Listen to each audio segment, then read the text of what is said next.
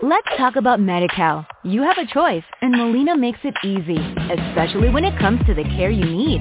So let's talk about you, about making your life easier, about extra help to manage your health.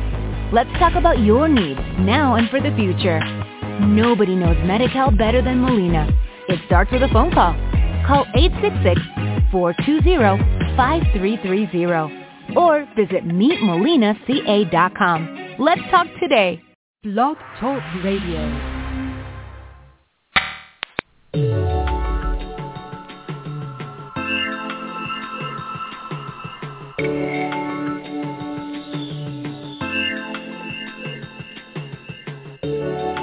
Welcome to another edition of Technology Expresso Cafe Radio.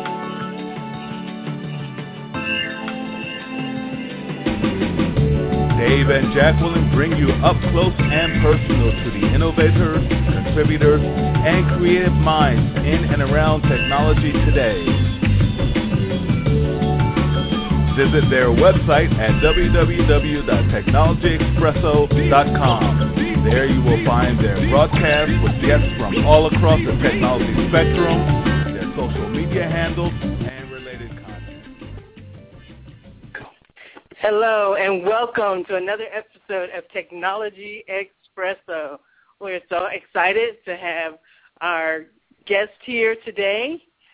We have John Gosier with us, who is going to be talking to us about his wide spectrum of experience across technology. But first, let me introduce my co-host, Dave Blackman. Hi, Dave Blackman here. We are fresh back from the BDPA conference, and we've shared a lot of the footage from our conference visit there. So we want you to visit our archives at technologyexpresso.com. And know that if you have questions today, you can dial in at 714-888-7506 and press 1 to be in our call-in queue. Or if you're shy, you can also tweet us your questions. We're @TechXORadio. And you can lastly email us at technologyexpresso@gmail.com. So we look forward to engaging you this evening. But without further ado, I want to welcome our guest. Hello, John. Hi, how are you doing? I'm doing great. We appreciate you spending some time with us this evening. You have had a lot of success, and so we are very excited to have you on the show. I would like you to tell us your story. Start us back to how you even got into technology, because I looked a little bit at your biography, and you didn't actually start out in technology. So take us through your journey. Sure. So I guess when I was a kid, I always thought I was going to be a comic book artist, actually. I loved superhero storytelling and that sort of thing. That ultimately led me, when I was going to college, to study film at Savannah College of Art and Design in Georgia. My goal was to become a film director. By that point, I'd moved beyond comics and wanted to make movies. But I had always been a technologist as well. The only difference was I grew up never knowing that tech was a career choice. I had a computer. My mom bought our first computer when I was 10, an IBM PS1. And we didn't have the instruction manual. No one in her sphere of friends really knew computers well. Certainly none of my friends did. And so I had this machine that I didn't understand, and I wanted to learn. It kind of began by breaking it. Then it evolved to fixing the things that I broke, and then it evolved to wanting to do more productive things using computers. And I guess a couple of years later was when the Internet went mainstream, and that opened up a whole new world of kind of self-learning. I was able to ask questions of experts online and kind of experience this peer learning culture that I before was shut off from, because where I grew up, computers weren't a thing. And so ultimately, it wasn't until college when I was at film school that I took a graphic design course, and, it was all on Photoshop. And so, I was like, during the course of that class, I met several young technologists who were coming in to speak about what they did for a living. And I was like, wait a minute, I've been doing this stuff my entire life. You mean there's people who get paid to work with code and the like? And so that led me to explore computer careers. And then many years later, after getting burnt out working in the entertainment industry, I decided to go into tech full time. Very cool, very cool. And there's a lot of messages there, and we kind of hear a reoccurring theme that a lot of people in technology, they like to break things. So that's ironic, but at the same time, you break them in order to fix them. And I know that one of your own philosophies is you learn more from your mistakes, and that's part of the learning process and growing process. That's actually one of the first quotes that as I started to follow you and on your blog that really attracted me to you is that kind of common theme about just kind of getting out there and trying things. But again, the other message, like yourself, there's a lot of young people who don't realize all the different opportunities and how fun IT, the solutioning part of it is, and that there is kind of a relationship even between the arts and technology, and that's why people starting to include arts when we talk about STEM, also including the arts, and your example too, coming from kind of that liberal arts and film background, but now you've found a passion for technology, and technology, we're lucky to have you because you've done in just a short period of time, you've made quite a name for yourself. You've been named as one of the 10 African tech voices to follow on Twitter by CNN, one of the 25 most influential African Americans in technology by Business Insider.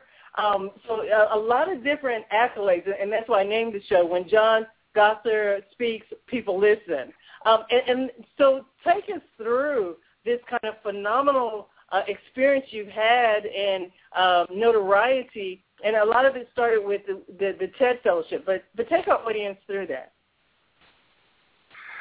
Well, before I do that, I want to go back to something you touched upon, which is talking about kind of the connection between arts and technology. I think that's something that's not talked about enough. One of the challenges with getting young people into tech is that when you think about how, in communities where tech isn't very prevalent, when you look at the difference between how, we're trying to change the picture, and when you look at other communities where it's just much more prevalent and it's not really a problem, there's a big difference in how we're trying to indoctrinate youth about technology. In our communities, we're like, this is going to be jobs, it's STEM, it's like you need to know this for your future. In other communities, it's more of a culture. It's not so much, you need to learn this because it's just appreciated, and it's technology that's around and accessible to kids to experiment, to play, to break things, to learn. And I think that's something that we need to do more of if we really want to get, minority communities, the Latin and the Black communities, youth more appreciative of technology. It's not necessarily just about jobs. It's also just about a love and a genuinely curiosity about tech that, it has to be nurtured from an early age in order for you to be able to appreciate it and choose it as a career and be successful at it at a later age. So, that's just something that I really feel is missing sometimes from the discussion. And so it's good to have shows like yours where people can be introduced to that world. No, absolutely. And then absolutely. Yeah, go right ahead. No, I'm glad that you did kind of back up on that point, because you made such a profound statement there. You're right, indoctrinating in the culture, even making me kind of rethink some things as well. So valid point. It's not just about jobs. So thank you for that. But go ahead, share some more about your path.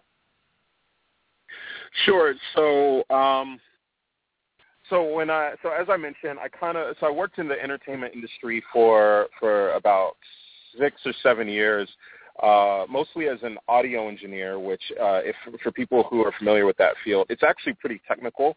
It's one of the reasons why I was drawn to it. I was still using computers. I was just using it to produce and record music.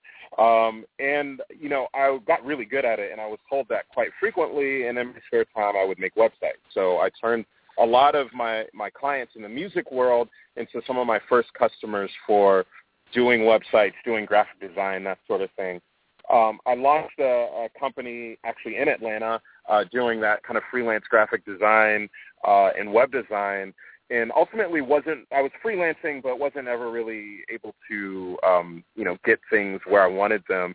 I spent a lot of that time trying to teach myself how to do more. So, graphic design is it's technical, and it blends the two worlds, tech and art.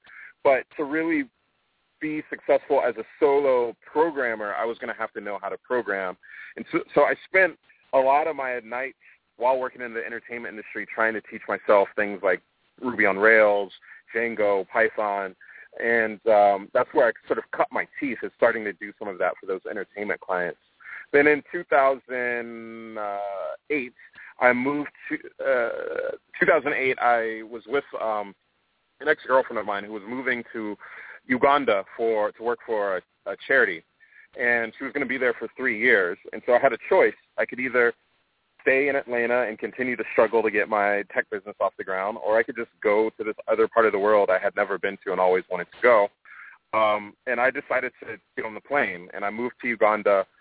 And when I got there, I realized that I didn't really have the same weight that I had being in America. I could do kind of whatever I wanted. I could start over again. And so I started a technology business. This was my opportunity to do things much cheaper than it would have costed in America, and without the stigma of, oh, well, you haven't been doing this your entire life, you must be bad at it. There, people were just amazed that there was a tech business in Africa. And so Africa was the name of that company, became one of the predominant companies on the continent doing the type of work that we do, which is helping multinationals enter Africa. And so that ultimately led to the TED opportunities. TED is a organization that looks for people who are doing interesting things around the world. I know that's very broad, but interesting could be world-changing. It could be, world record could be something that's unprecedented, but genuinely something that hasn't been done before or is rarely seen. And what they do is, if those people aren't already part of the TED community, they invite them to become what are called TED Fellows, particularly if they're younger, although the TED Fellows program is not defined by age. So I was, I guess someone in the TED community heard about what I was doing in Uganda. They knew about my profile. They knew how, unprecedented what I was doing was, and I guess they invited me to be part of that network because of that. And it was certainly something that helped catapult my career. That is incredible. So even talk, and I'm glad you kind of laid out for some people who haven't heard of TED. Again, here on Tech Expresso, we want to expose people to things maybe they haven't heard about. But by now, everyone needs to. If you don't know what TED is, I'm always saying Google it, find out. It's been quite significant. And you back all the way back to 2009, became a part of the TED Fellowship. And were you surprised when when they reached out to you and you had the opportunity, and then went on to be the TED Senior Fellow? And tell how was that significant? How was that change or impact where you have been able to take that? So I mean, I love what you did there when you talked about TED. I'll talk about that a little bit more.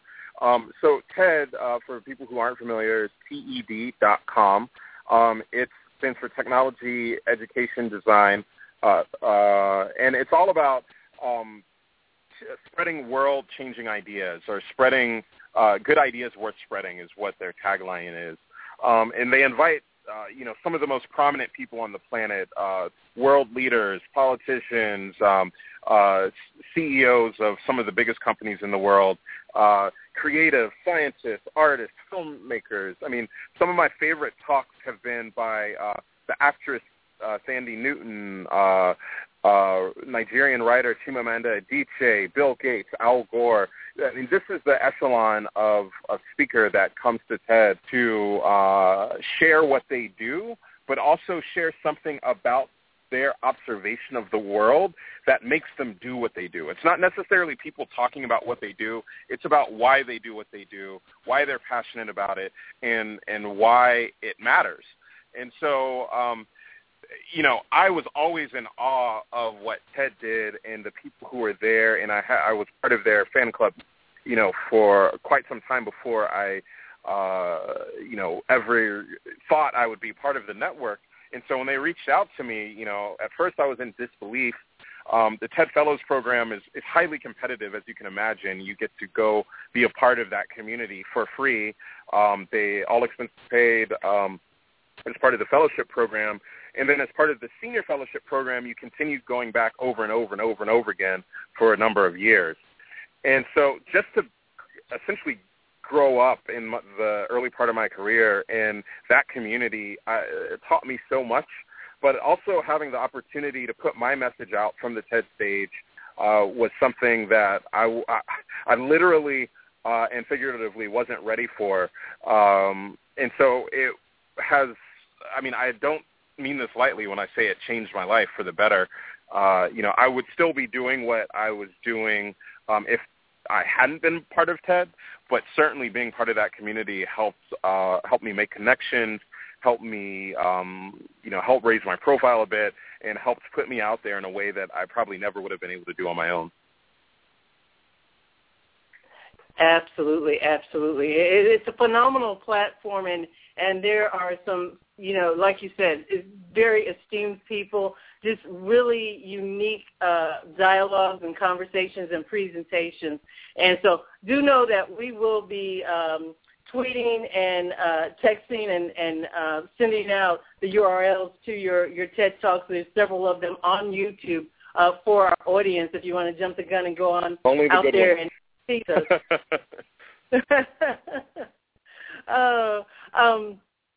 But, one of your talks, for example, not an innovation, crowdsourcing and participation, that's an example. Also, changing nations with data. That's a great segue. You've got another one on open data, setting up mobile projects in Africa, speech at, that was a speech at the Gap 9. But those are just some of those that you have posted out on YouTube. So, again, want people to continue to explore some of the previous conversations that you've had. But let's talk about data. Data seems to be a passion of yours. I think you have listed in your bio as a data scientist, and I love that. Talk to our audience, why data? Why is data important? So that is probably my favorite question to be asked. I am very passionate about data. For people who aren't familiar with the term data scientist, essentially data scientists combine the best worlds of visualization, so art and aesthetic, with statistics and with computer science, programming. So those three things come together to help people think about the world and articulate what's going on, some sort of pattern or some sort of trend in the world through the lens of what we call data. And, whatever comes to mind when you think of data is what we're referring to. So on one hand, data is information, but it's also the bits, the ones and zeros that help carry that information. There's also rich media, which is a type of data. So video, audio, text, all of the above is data, right? And so the reason why data, and you may have heard the term big data, has become so prevalent is because everyone deals with data on a daily basis now. I don't care if you don't have a smartphone and you just have a regular feature phone, you're still dealing with data, right? The data that gets distributed over the cell phone towers. Or let's say you don't own a phone at all. All TV in the United States now comes through a digital signal. That's a type of data. The content itself is a type of data. And so this has presented all sorts of new challenges for people who have to make sense of this information and make sense of all of this data. On one hand, people have to store it. That's a challenge. You have to be able to analyze it and make sense of it. That's a challenge. And then, two, you need to be able to push it out there as quickly as possible. So get your message out to people, like this radio show is a type of data. And so what I do mostly when I'm not doing the work that I do in Africa, although data is a huge issue there, what I do is I work with corporations, enterprises, to help them manage data problems in ways that give them insights sometimes into their audiences or sometimes into who purchases their products and what the various trends are and how they can anticipate people's behavior based on the data that they collect about them. The other reason why I'm very passionate about data is that if you think about it, data is information and information is power. If you think about the 20th century, as the information age, that's very much true. What's evolved is, okay, what do we do with all of this information? And I think that's one of the defining problems of the 21st century is we're now moving into like a post-information age where we have to deal with an abundance of data, abundance of information as opposed to before it was all about accessibility. And so it's really important to understand the implications of having all this information out there and not being aware that it's out there. For instance, there was an article I read this morning about all these vendors now trying to offer solutions to track citizens by their cell phones. So you can now track everywhere someone has been on the planet as long as they have a cell phone in their pocket, mostly the smartphone. And so there's all these vendors popping up helping corporations, sometimes for marketing purposes. Sometimes it's for more nefarious purposes. Sometimes it's for law enforcement reasons. But there is a rush to give various buyers access to that particular type of data. And so making people aware of what's possible when they may not otherwise be tuned in is, I think, necessary. It's only fair for citizens to know what they're giving up by using all of these technologies that are out here these days. So there's many reasons why I'm passionate about data. I would say in the few things I just mentioned, those are probably the top two or three. And so let's now talk about in your passion and understanding data and turning data into information in order to make decisions and to actually make prudent investments.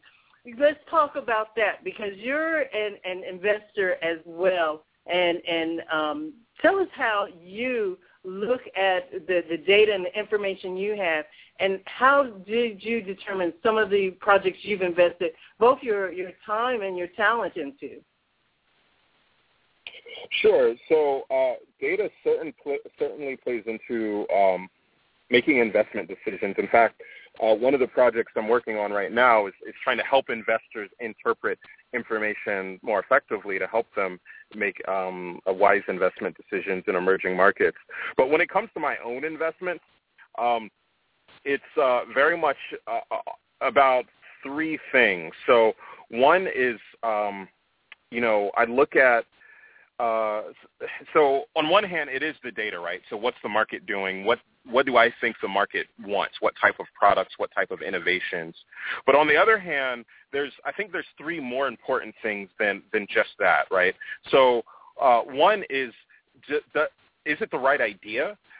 Two is it the right time for this idea? And three, is it the right team to tackle this idea or this business? And so looking at those three things, I would say every business I've ever seen fail has lacked just one of them. You need all three, right? So you need to come along at the right time. The market has to be ready, otherwise it's a non-starter. You have to have the right idea, so meaning you have to be working on something that is viable. Investors, I don't know if your audience may hear a lot of investors talk about moonshot ideas. So things like, Elon Musk, SpaceX wants to mine asteroids, and he's building rockets to do commercial flights to space. That's what you call a moonshot idea. It seems impossible, yet here we have an example of a company that's making that work. Now, that's a great example of a moonshot idea. A bad example of a moonshot idea is something that is just so out there, and the team doesn't seem to have the skill to make it happen, and they can't articulate what that idea is. That makes it a bad investment, right? It's like you want to go with someone to these kind of extraordinary places, help them build extraordinary businesses, but they need to be able to articulate their message in a way that allows you to have the confidence that they're going to be able to pull it off. So, bringing it back just a bit to what I would say average startups or regular startups, the same thing applies if you're trying to build a Facebook app, or if you're trying to build a video game, or if you're trying to build the next Instagram. It doesn't matter. Like, can you credibly convince the investor you're talking to that you're the right person to pull that business off? Beyond that, is that idea sound to begin with? And then finally, is the market ready for it? That's what I'm asking myself when I hear anyone talk. I get a lot of emails about projects to work on, to invest in companies. And, every single time I'm thinking in my head, like, this guy checks this box, he checks this box, but, that last one, I'm not convinced. And so, I don't really get paid for this, but I still offer people advice. Like, if there's something that I feel about their business, I'll share that with them, because I guarantee you they're going to come across someone else who's less patient, who's not going to share why they didn't invest or why they chose not to talk to that particular entrepreneur. And so I like to share what I'm thinking, because when I was starting up, nobody was sharing that information with me. I kind of had to figure it out on my own, and it's really difficult to do the trial and error. So hopefully, by offering people the feedback, it allows them to optimize what they're doing to become better entrepreneurs. No, absolutely. And again, our audience is so lucky to have you sharing with us. And I dare say that Technology Expresso, we've been very lucky that, we simply reached out to you and you responded, and you're opening up and sharing some valuable information and insight. And, as you were talking, I was thinking and hearing that when you're making your decisions, I hear on the one hand, the art side and the visionary side and the creativity, and you being able to hone in on that with the investments. But then there is the analytical side, the data scientist side, marrying the facts and the probability and that type of thing together in order to make the best choices. And that's prudent advice, whether you're the investor. But I also, what you shared is for those people out there who have a bright idea and want to go sell it. People time and time again, talk about they're looking for an investor or an angel investor, somebody that will give them some seed money, that type of thing. But are they coming with those three criteria that you talked about in order to sell their idea? Just having one of the three, just like you said, isn't enough. And so I hope on both ends that our audience was able to glean a lot from what you just said. Yeah, touching on that last little bit. The other thing young entrepreneurs need to, I think, would be prudent for them to do is know the investor before they reach out to them. I get a lot of emails from people where if you just read my page or if you did some research, you would know that I'm not interested in, investing in a restaurant, right? I might be, like one-off chance, but the likeliest scenario is I'm looking for tech investment. But there are investors out there that are looking for restaurants. And so if you segment investors before you reach out to them, you're actually putting yourself in a much better position to be able to convert those investors into supporters. The first thing that I feel when someone reaches out and it's like something that I'm just so obviously not interested in, I'm like, well, did they even do any research? Like, it undermines, whether they're the best person in the world at whatever it is they do, it undermines my confidence in their ability to just know their audience. And that's something that's critical when you're pitching investors. Great point. Great point. Thank you so much for that. So let's talk about some of you particularly like investing in the African and emerging markets. Talk to us, that chance opportunity that you took to travel over there. It apparently left a mark on you and has been kind of a recurring theme, got you the exposure to TED. And that's something that I often speak to young people. If you have the opportunity, explore, especially in this global, economy and world. Try things that are different. Explore other cultures. So tell us about your experience and your advice around that. Well, so I think you hit the nail on the head. Like, explore the world, travel. Don't be afraid to get outside of your comfort zone. People talk a lot about the lack of economic opportunity here in the United States. Well, we live on a big planet. So if there's nothing for you in Georgia, if there's nothing for you in, the United States, start thinking about the opportunities that are out there, because I guarantee you young people in those other countries are doing just that, and they're finding these opportunities at a very young age in other parts of the world that you would never even think of. The youngest, one of the wealthiest people in Uganda is about my age. And he's a billionaire. He's much wealthier than I am. He's 31, I think, Ashish Thakkar, who built a business called Mara Group. He's Indian, but he lives in Uganda. He built this business there and is spread out across Africa, mostly in real estate, and has been able to reach a level of wealth that most people will never achieve in many lifetimes, much less this one. My point there is he didn't do that in his own country. He did that in a different country, right? He found an opportunity. And sometimes it's not knowing what the opportunity is. It's because you're there that you see the opportunity. When I started Africa, I didn't go to Uganda because I knew that Africa was a great market. While I was there, I was like, wait a minute, this isn't like anything I see on TV at all. It's like a city, just like it would be anywhere else. There's, probably more cars per capita in Africa than maybe anywhere else except India. And so, vibrant middle class, growing middle class, and it was just exciting. I can't tell you, and even to this day, I still feel the same amount of excitement when I'm on the ground in Africa. But there's some really practical reasons, beyond the feel-good that that make Africa a good market, in my opinion. One, it's the biggest opportunity in the world, right? The continent is nearly 3 times the size of the United States. You could fit both the United States, China, and most of Europe into Africa and still have some land left over. It's huge, right? So literally the biggest opportunity in the world, particularly because it's so underdeveloped. And so when you have guys like Ashish Thakkar doing real estate, you can see how that translates to billions of dollars. The second thing about Africa is that it's got some of the fastest GDP growth in the world right now. Up until 2010, most economies in the world, including our own, were slowing down or had stagnated to about 1% to 2% growth, maybe 1% to 3% in Europe.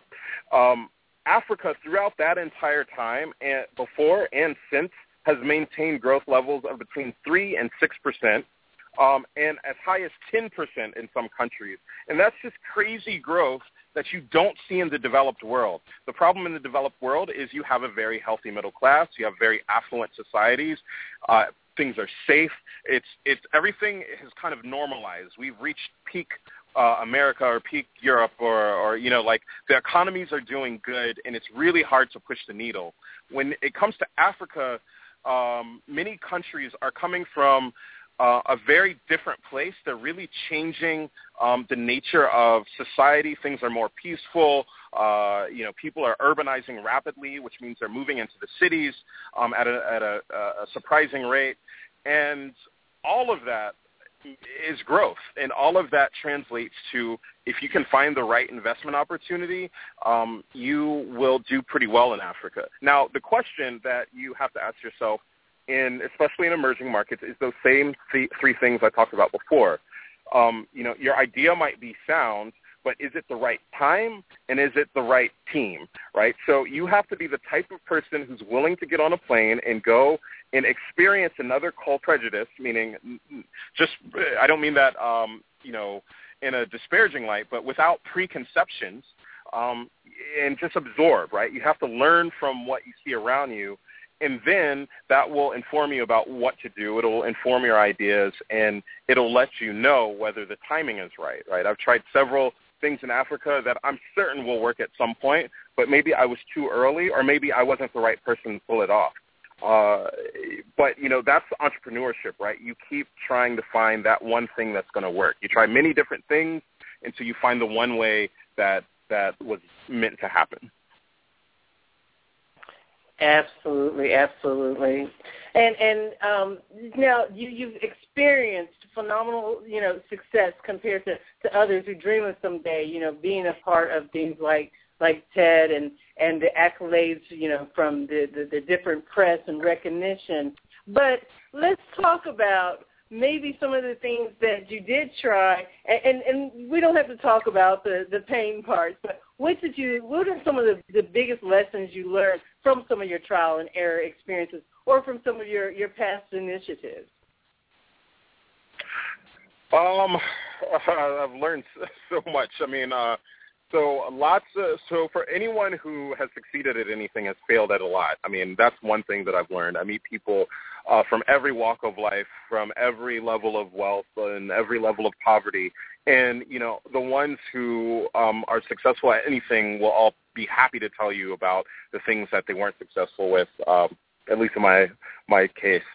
I guess some things that I learned is, one, communication is probably the one thing that kills most relationships, whether it's your relationship with an investor, your relationship with your audience, if you're a company that has a product, or your relationship as an individual with the people around you. So in a startup, that's no different, right? Many companies fail simply because the founders, the staff aren't communicating well. That's definitely lesson number one. I've had to become a much better communicator as a leader and as an employee. And, it's not always perfect, but you're constantly learning. The other thing that is really important is, I've learned how to let people fail gracefully and let people fail patiently. So I work with a lot of entrepreneurs, and I don't feel it's fair to write someone off because they failed at one thing, because, our lives are made up of many opportunities, and that one thing may not have been for you, but many other things will be. And so I try to, share that message with the entrepreneurs I work with. It's like, yes, this didn't work, but keep doing what you're doing, and you'll figure it out. You'll figure out what the thing is that works for you. Absolutely, absolutely. So now, since I gave you the tough question, I'll give you the next one is, what are you excited about? What are you working on now? What's your passion right now? Well, we talked a lot about TED. So so coming up in Brazil, I'll be giving another TED Talk in October about so there's a lot of talk these days about inequality. And most people, when they talk about inequality, they're talking about wealth. Well, there is also another gap forming. Some people call it the digital divide. There's many names for it, but there's an inequality of social and political power that's related to technology. So if you have a certain level of affluence, you have a certain access to types of technologies that you can use to benefit yourself. If you don't have that level of affluence, you don't have access to those technologies. So the world becomes very different, a very different level of haves and have-nots that's not just related to wealth. Because tech, as we talked about at the top of the conversation, isn't just technology. It's not just an app. It's not just, communication. It's also an experience. It's a culture. And so if you don't grow up in that world of technology, you grow up in a very different world from people. And then if the world favors people who do and they have the jobs and they have the money, then it's just an exacerbating problem. And so that's something that I'm talking about, is that particular message to put out there, because it's not one that I've heard a lot about. And then the other things that I'm working on, various startups, various technologies, companies that I've had the fortune of being able to, the pleasure of being able to invest in. It's exciting. I just launched a new fund called Third Cohort Capital. That's thirdcohort.com. And, some of the companies that we're coming across there are really exciting. Very cool, very cool. And to our audience, please visit Gosier, GOSIER.org. Again, and correct me if I'm pronouncing it. Maybe I'll let you pronounce it. And tell people how they can get in contact with you. Yeah, well, it's a slight mispronunciation, but it's okay. I don't split hairs. It's John Gosier, and you can reach me at gosier.org or thirdcohort.com. Excellent, excellent, very good. Now, let's just also talk about, there is also something else that you're passionate about, as I read through your biography. Goldman Sachs 10,000 small business graduates. Can you talk about that and share that with our audience?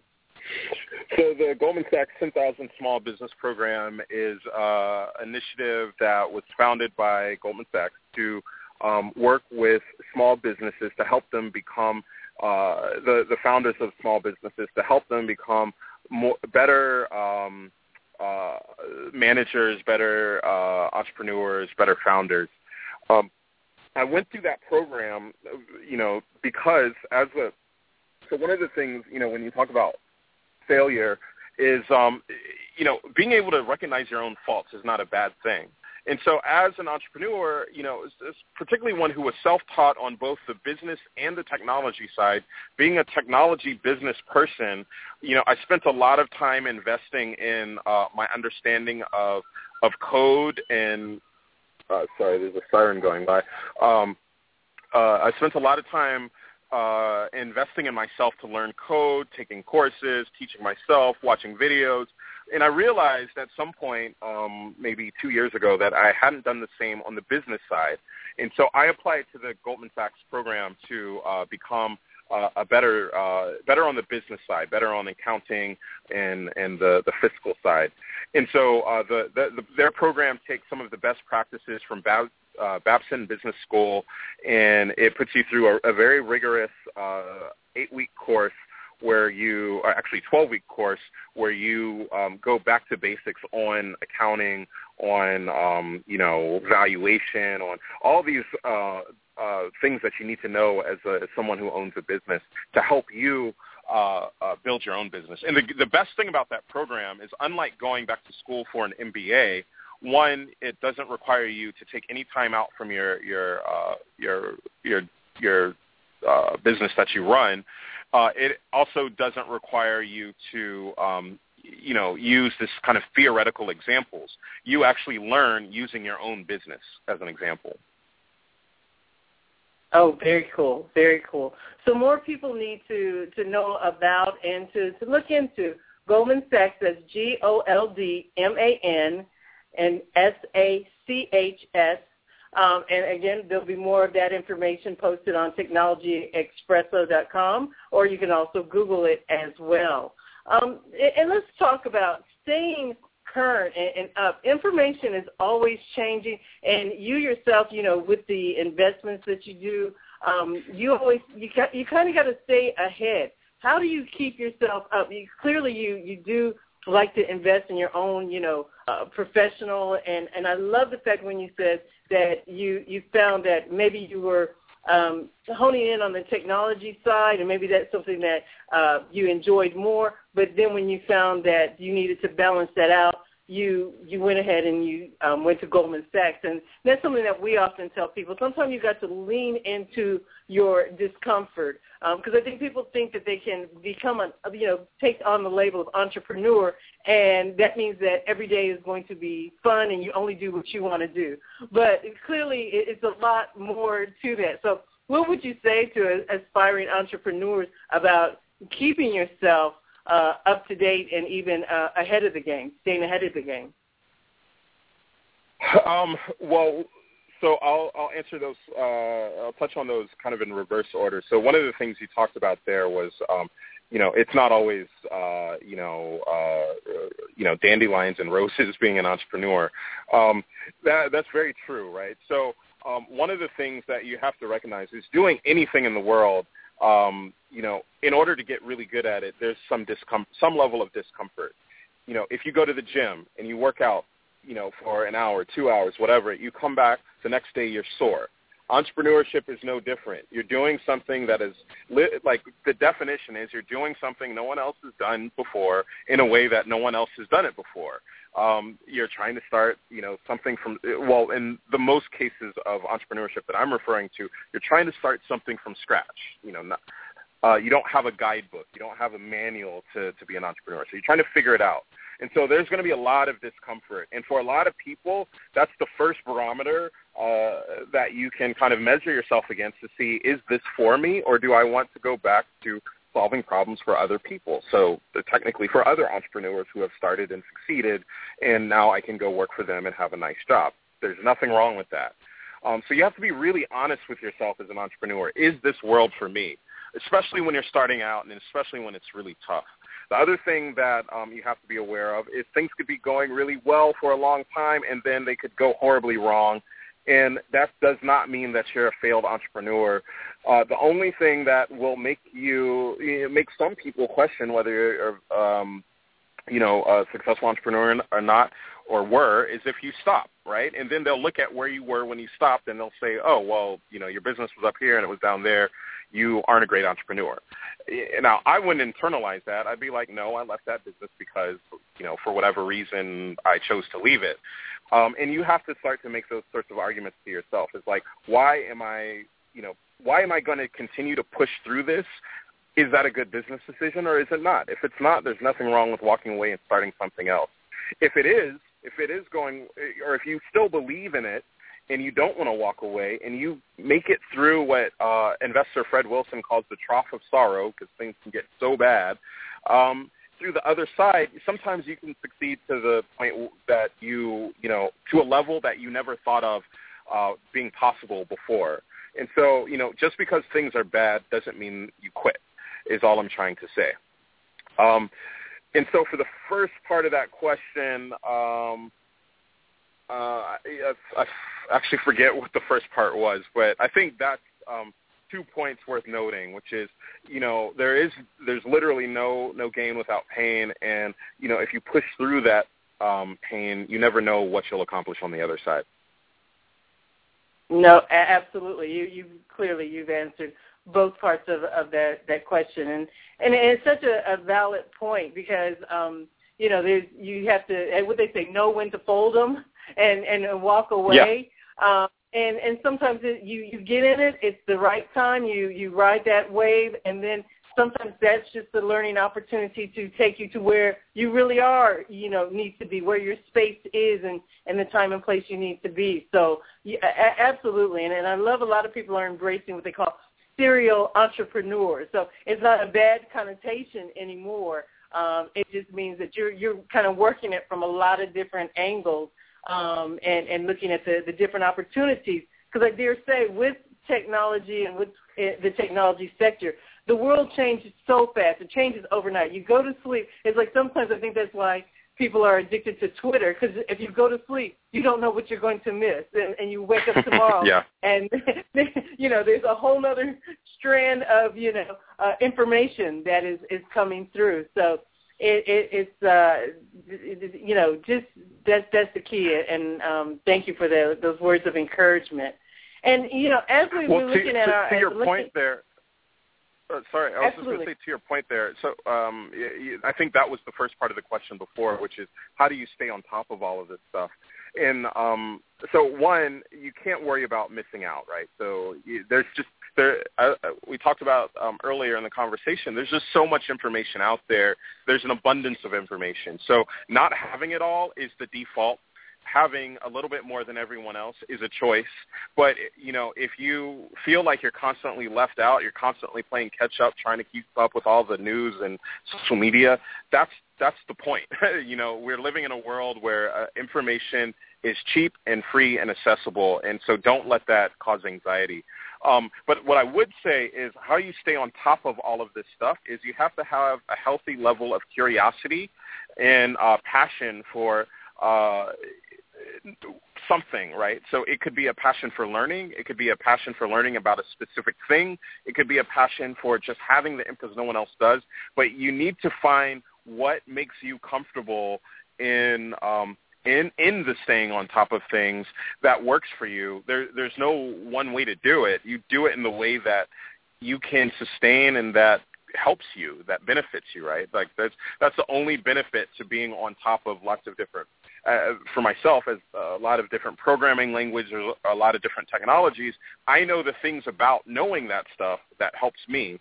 And, I look for, I'm always looking for new technologies. I'm always looking to be taught about what's the next big thing, right? And, sometimes I write it off. Like I was not a big believer in Bitcoin, but I was wrong about that. So you make these assumptions about what's going to work and what's not. And, being able to call something, recognize you were wrong, and learn from it is a necessity. So having that level of curiosity is important. So true, so true. So let me ask you, do you have mentors, or do you have any particular person that you looked up to or even pattern yourself after, or are you just writing the script from scratch? Well, I would say both. So I look to people who there's something about them that I admire. No one actually in my life, but inspirations who, in some cases I've met them, in some cases I haven't. And then on the other hand, writing the book from scratch, I think everyone's writing their own book from scratch, whether they recognize it or not. So the people that I look up to, the late Steve Jobs, especially him blending the world of art and design and technology so well, is something that, I respected a lot while he was alive and since. Malcolm Gladwell, the author of books like The Tipping Point and Blink, he is someone whose way to analyze things and ways of breaking things down for the mass market is exciting. I always literally get excited when he has a new book out. I rush to the store, get it. Something about his writing just speaks to me, probably because I'm very analytical. My mother is someone who I look up to. I know that's kind of cheesy, but, being a single mother and having the foresight before computers were a thing to invest in this unknown resource, not just for herself, but also because it would shape my education and my future. That's something I hope I have the same foresight about whatever's next, because it won't be computers in the future. It'll be something else, right? And so I guess those are the people that come to mind. People like Neil deGrasse Tyson, he's not even in my sphere. He's more of a physicist and an astronomer, but his ability to pioneer in a space that previously not a lot of people look like him is something that I look up to. Absolutely. So and again, I'm curious for parents who might be listening, and they're wondering, how do I, raise a tech superstar? What type of advice and suggestions do you have? Maybe some of the things that your mom did with you, as you gave your shout out and recognized your mother. But what would you say, and just across the board, to families about young people and them getting and finding this space that's ripe with opportunity, and again, like I said, raising tech superstars? So I'll repeat something I said earlier, which is it's less about facts and research and taking courses, and it's more about culture. It's a culture of being able to challenge the status quo, of being able to fail and start over and not be defeated by your failures, and it's a culture of just being in the culture of technology and of innovative things. When you think about some of the most successful entrepreneurs of our time, it's not really about their level of intelligence in regards to IQ. It's more social intelligence and culture that sets them apart. I'll give you a really good example. The guy who created Tumblr, David Karp, is not a great programmer. He's probably a good programmer, but he's more of a designer. He's more of a graphic designer, creative type, right, and less of a computer scientist. He built a company that sold for $900 million to Yahoo before he turned 30. He was probably 26 when the company sold. So, you have to ask yourself, what about this young kid who wasn't especially great at technology, but who built a massively successful technology business and took it to exit? What was about him that was different from everybody else? It's not necessarily the type of intelligence we always think about. I would argue it's more about his social skills, his ability to manage people, and his ability to share a vision about what he wanted to create. And in this case, it happened to be this technology business, and it happened to be incredibly successful. I think that same logic could be applied to anything or any young person, is if you teach them to work well with people, communicate, and chase their visions, they can translate that to success in almost any field. But particularly in the case of technology, it doesn't have to be the tech itself that you're great at. There's many ways to succeed in tech. Thank you so much. And I'm looking back and I'm gloating here because I think that I named tonight's episode perfectly. I named it When John Gosier Speaks, People Listen, and find out why. And if you've been listening for the last 55 minutes or so, you'll know why. We covered a range of topics, and I just thank you for your openness and willing to share and give insight on so many different areas, but just making it so tangible. When someone reads your bio, you might expect someone else, maybe even an elitist, but you just are so accessible and have shared, just from the heart and passionately.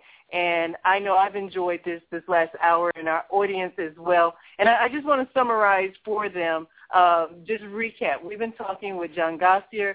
He's an African-American software developer, investor, philanthropist. He was named number one of the top African tech voices to follow on Twitter by CNN, and one of the 25 most influential African-Americans in technology by the Business Insider.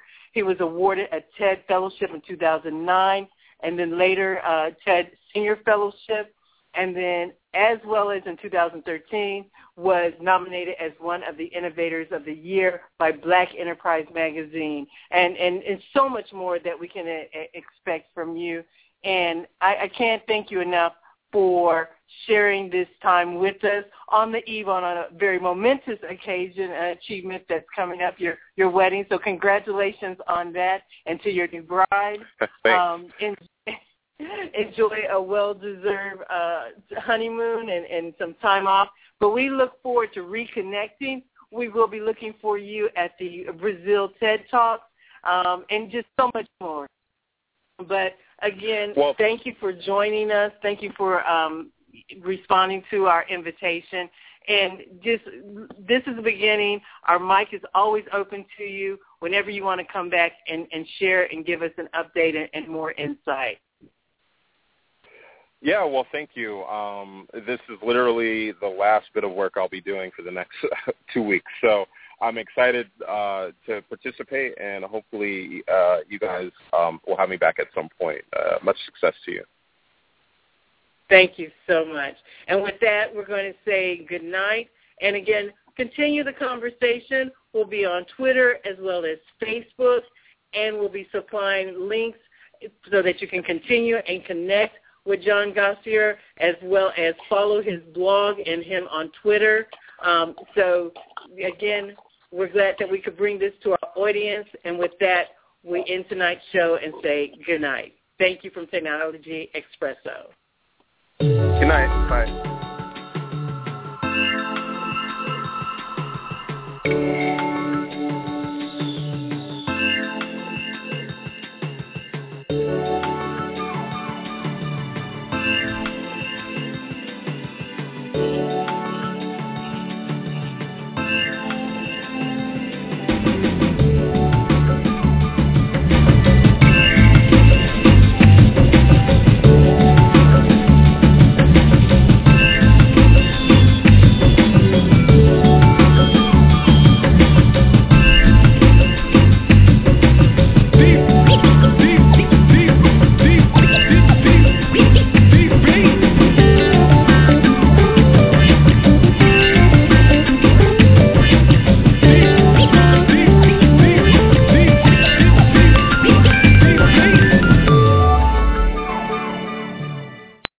Lucky Land Slots, you can get lucky just about anywhere. Dearly beloved, we are gathered here today to... Has anyone seen the bride and groom?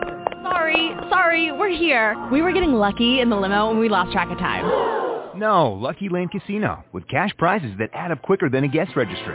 In that case, I pronounce you lucky. Play for free at LuckyLandSlots.com. Daily bonuses are waiting. No purchase necessary. Void where prohibited by law. 18+. Terms and conditions apply. See website for details. Lucky Land Casino, asking people, what's the weirdest place you've gotten lucky? Lucky? In line at the deli, I guess? Aha, in my dentist's office. More than once, actually. Do I have to say? Yes, you do. In the car before my kids' PTA meeting. Really? Yes. Excuse me, what's the weirdest place you've gotten lucky? I never win and tell. Well, there you have it. You can get lucky anywhere, playing at LuckyLandSlots.com. Play for free right now. Are you feeling lucky? No purchase necessary. Void where prohibited by law. 18+. Terms and conditions apply. See website for details.